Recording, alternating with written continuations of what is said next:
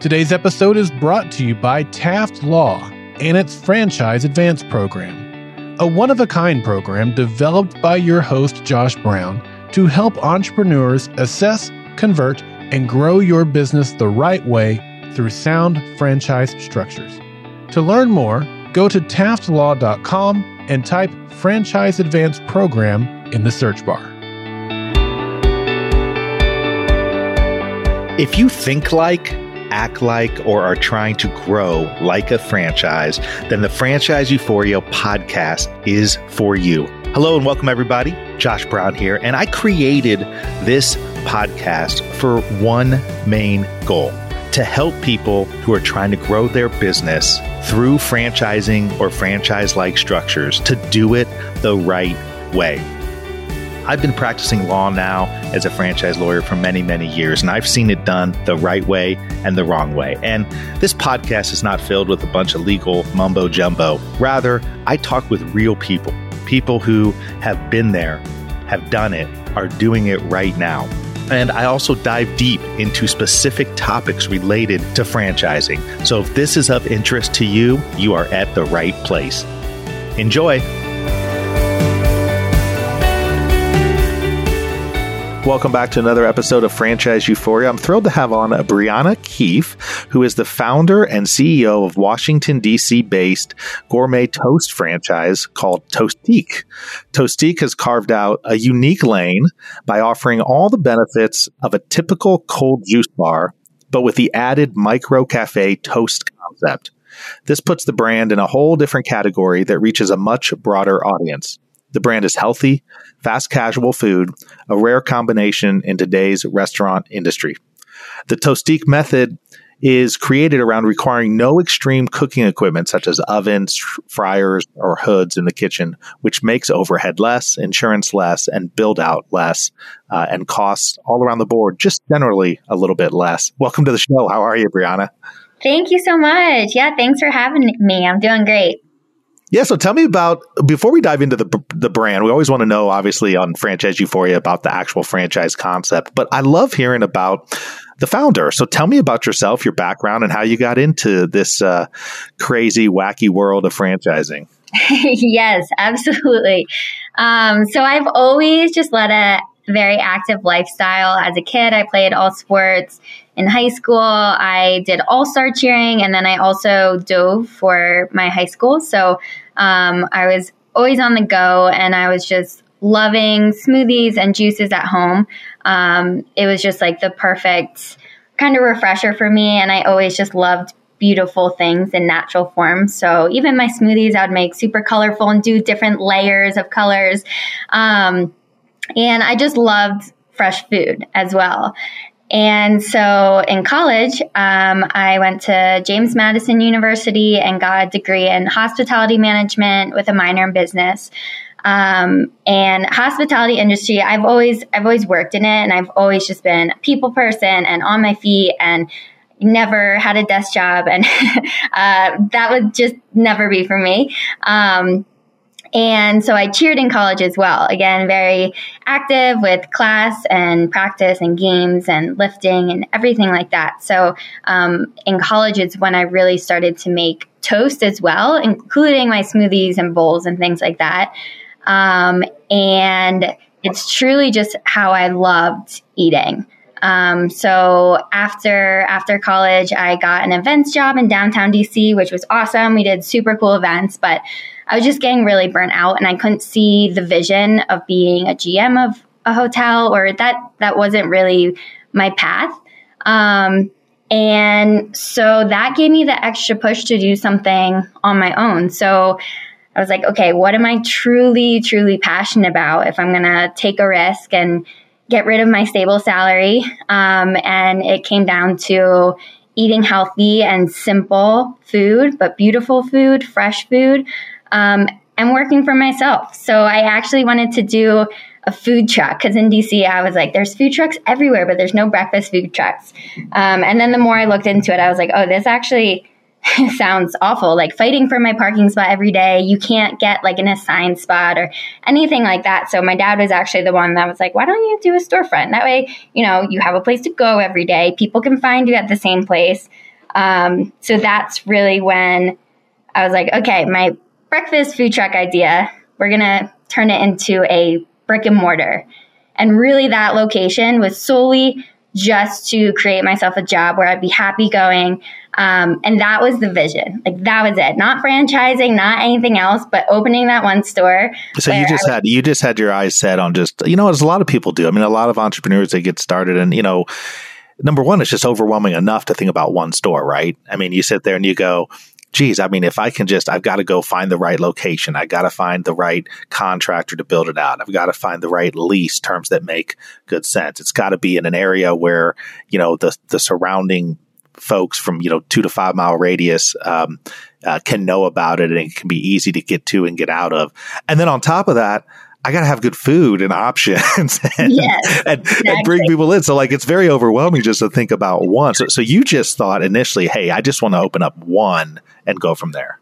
Exactly. That was the vision. That was the plan. And that was, of course, so rewarding. And I was only 24 at the time when we first opened the store. So that was how awesome is that?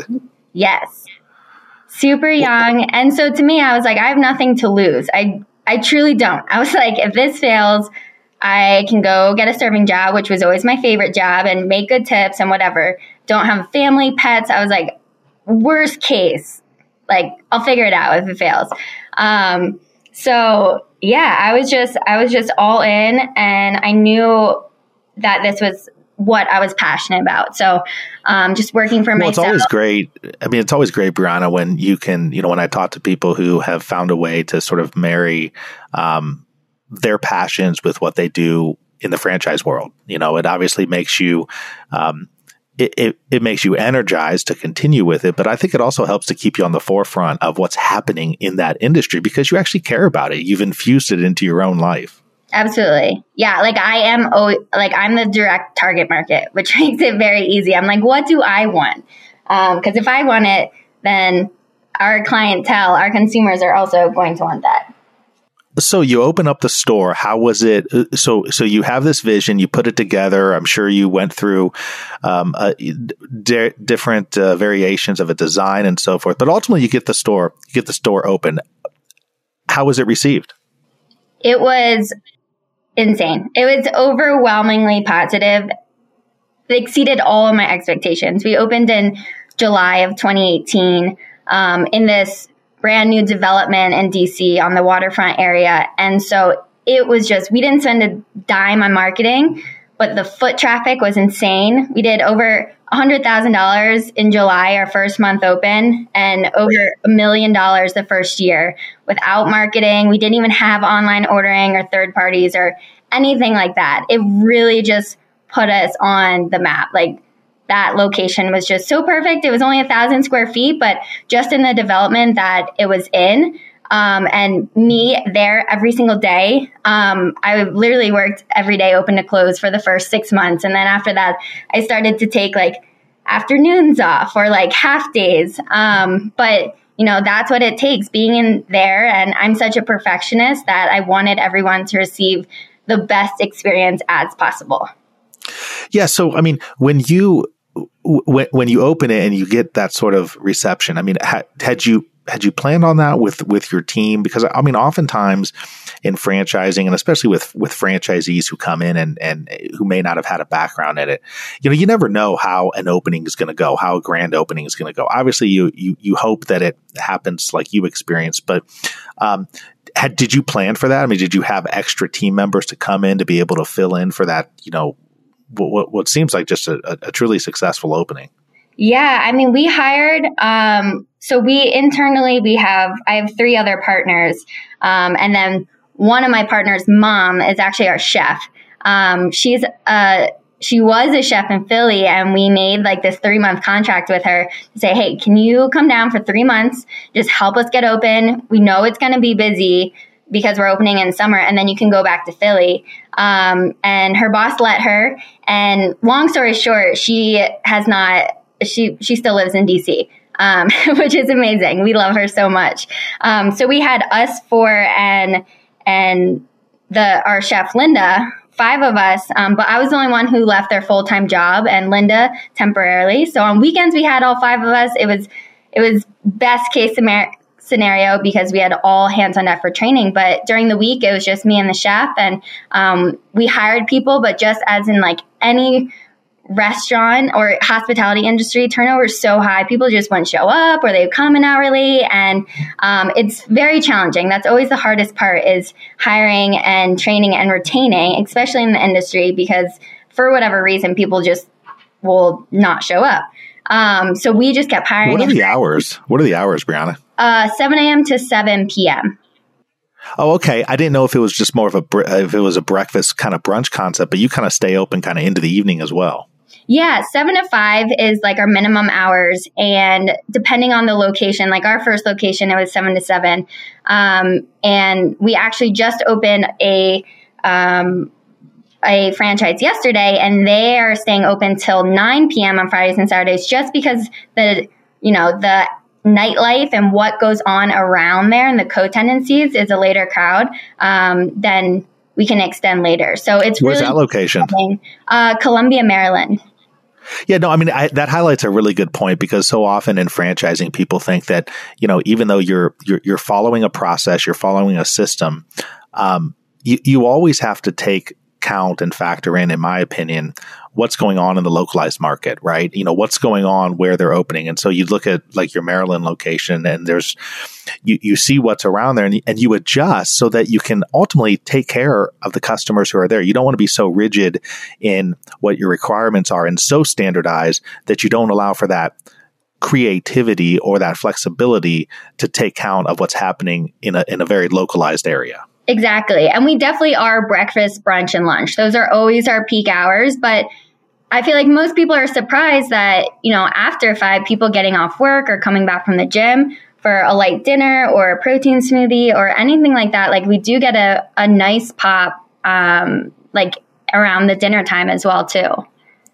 Now, after you had success with this first location, was it then that you thought about franchising, or did you open up a second location, and how did that process unwind? Yeah, so a little bit of both. We opened our second location in April of 2019, so 9 months later, and we knew we were on to something when we opened the first location. So we were really just deciding how we want to grow.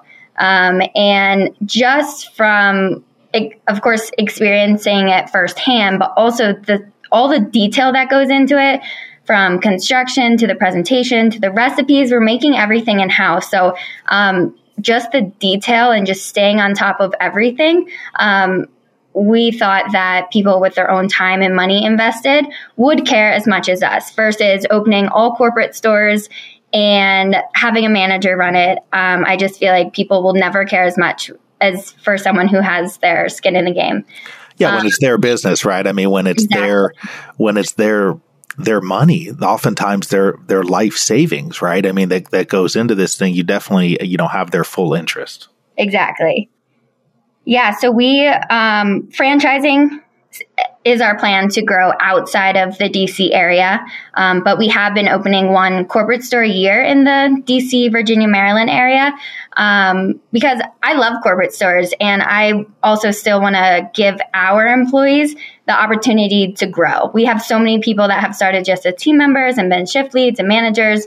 And now, one of our managers has been promoted to regional manager for all of our DC stores. So we still plan. Well, I love the idea. I mean, I love the idea of having corporate stores. I mean, I've been in the franchise world now for 17 years, a little over 17 years. And I will tell you that I used to have sort of be a little bit agnostic to this and not really, some franchises would have only franchise locations and others would have some corporate or more corporate than others. And what I've seen, especially with a retail food type concept such as yours, where you're going to have core menu items, but you're also going to have the opportunity to test things out. It's imperative to have corporate locations that you can test that stuff out on. Oh, exactly. Right? I mean, so that if it doesn't work, okay, fine, you live and learn, but you don't want to put that on your franchisees until you know that it's something that actually has some market sustainability to it. Absolutely. Exactly. And it would be hard to implement new techniques or more efficient ways of doing everything, one, you probably won't realize if you're not doing it yourself, but also, like you said, you want to test it out first. Or if someone has, hey, do you think we could do this better? Let's try it out and see if it works. Well, that's great. So you're continuing to expand in the localized area where you started with corporate stores, but then outside of there, you're growing through franchising. Exactly. So where are you offering? Are you offering franchises across the United States or just in limited areas at this point? No, right now, wherever. My biggest focus is just finding the right partners that want to be the extension of the brand and are passionate about the brand. And if we think, or when we think they're good partners, then we look at where they live and just find the perfect location for a Toastique in their area and make it work. Now, are you looking for multi-unit operators, people who are going to operate, multiple locations? Yeah, ideally, we have signed people with just a single unit, but even those people are like, okay, let's buy one, let's get the learning curve out of the way, and then let's buy a 3-pack on top of that. Our goal is to, kind of like I mentioned, is just find people that want to be the extension of the brand, that want to be the face of the brand in their community. And that's what's super important to us too, is just having that outreach, having that community connection where it doesn't feel like a franchise. Like, the owner of the location, like the team members, they remember your name, your order, things like that. So, and at this point, how many locations do you have open? And then how many do you have signed on to become open? So we just opened our 15th one yesterday, and we will have our 16th one next week. And we have signed 62, which 10 are slated to open by the end of the year. Now, have you done that organically, or have you gone the broker network way? So we partner with a consulting firm, Raintree, who has really, really helped us with our franchising. And they're kind of the whole package deal that helps with marketing and ads and filter through all the applicants. And they have been amazing to work with. So they have a deep connection into the broker network, but also a great in-house team. So it's a little bit of both. So now I'm going to ask you a question that I'm sure you're just going to knock out of the park, because as you said earlier, you are the ideal franchisee. So I always want to ask founders and the franchisor, because we know, and you said it earlier, how important it is to get the right people on the bus, right? I mean, that they are going to make or break your system from a franchise perspective, especially as you're emerging. Especially as you're continuing to grow. And, you've got 15, 16 now, you got 60 in the pipeline or so. And so you're growing at a pretty good clip, but you got to make sure you get the right people on. What are you specifically looking for in a franchisee where you think, okay, this person's going to have the best opportunity for success? And I just want to be real careful on how I state that, because there's a misnomer that, you just sign up for a franchise and you're successful. But what anybody who's been in it knows is that you got to go run your business. You got to go work your business, and you need to do it in concert with a good franchisor that supports you. But it's so important that, from a personality perspective, from a professional perspective, from, a work perspective, what is it that you're looking for in terms of a background for an individual, or a type of individual who can come in and you think have a good shot at success? Yes, absolutely. And you do make a good point. And that's something that we, as a brand, we try to be very transparent and be like, we are giving you all the playbooks, all the recipes. We have a learning portal, like everything you need to succeed. But at the end of the day, you're running your own business. Like, we are there to help and support. But the things that we look for is, of course, personality. We are looking for owner operators, like I said, that want to be the face of the brand, that have experience building a team, that people want to be around them and work with them. And also some business management. Like I said, of course, we're going to be there to review all the numbers and things you need to look out for and make adjustments when needed. But, you do have to stay on top of that. You got to be able to manage your numbers and manage a team, and also your time. You're doing so much as a franchise owner that you can't get hung up on one thing and forget about another. And just really being able to focus on what you need to, but then hop on to the next thing. So nothing is really forgotten. And really just someone that's passionate about the brand, that sees our vision, that wants to be a part of that. And, we are an emerging brand. So, push us to, and challenge us to see how you can bring more value to the brand as a whole. That's a question I typically ask on my first call is, what value do you think that you can bring to the Toastique brand as a whole? Well, and I know through this process, you've had, a lot of ups, but certainly some downs. I always like to hear from founders, what some of the challenges has been, because I think it's important for people to know that when you get into franchising or any kind of business or any kind of growth opportunity, it's not just going to be smooth sailing. So talk for a minute about some challenges that you've had with franchising and how you've kind of come out from those. Yeah, I think honestly, the biggest challenge and my main focus is keeping consistency and the brand standards where they need to be. That's always been my focus.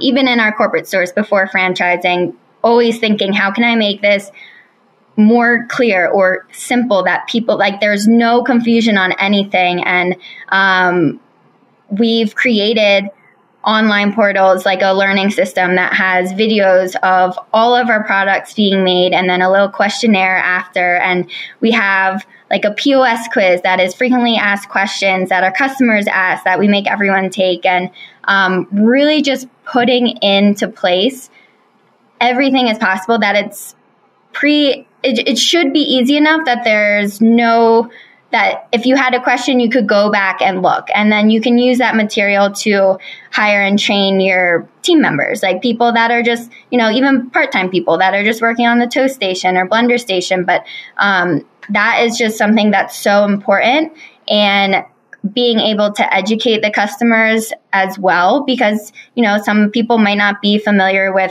why is ginger good for you, or acai, or we use a blue spirulina, which is a sea algae. So just being able to educate that, and that all starts from leadership. So before, all of our franchise owners, before they even can start their hands-on training in DC, need to have all of that memorized and pass the test and everything like that. Because if they know it and they're confident in it, then they can train their team members. Well, I'm on your website right now, and I must say it's great pictures, it really gives you a good sense of what the location looks like, some of the food. One thing you didn't mention though, Brianna, is you were selected as a Forbes 30 under 30 yes. for 2022. So congratulations on that. Thank you. Thank you so much. Well, if you want to learn more about Toastique, you can go to toastique.com. That's TOASTIQUE.com.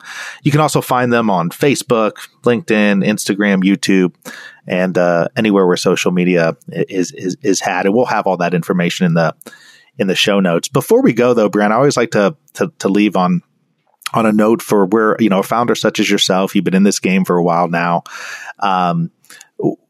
What are you looking forward to over the next couple of years in franchising, and in particular with the Toastique brand? I mean, how are you looking to grow this thing with your vision? Yeah, I'm just really excited to continue to go into new markets and see the feedback from the community. That's honestly my favorite part, is the openings and just having all these brand new people who, especially as a young brand, most of these people haven't even heard of Toastique or have never been in one. So getting to see their reaction of the food and their feedback and just the overall experience that they're having is what's truly so rewarding and exciting for me. So I'm looking forward to continuing to grow in new markets and see how people love it. Well, thank you so much for coming on. I think your passion for it really shines through, and I wish you nothing but the best of luck in the future. Thank you, Brianna. Thank you so much, Josh. Thank you so much for tuning into another episode of Franchise Euphoria. If you enjoyed it, please head over to Apple Podcasts and leave a rating and review. It really helps to get this show out to more and more people.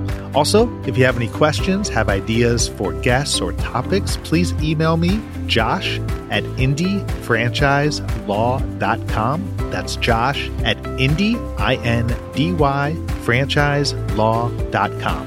And finally, please note that this podcast is for entertainment and educational purposes and is not in any way, shape, or form meant to be any kind of legal advice. If you're seeking legal advice, please contact a lawyer. Have a great one. Happy franchising.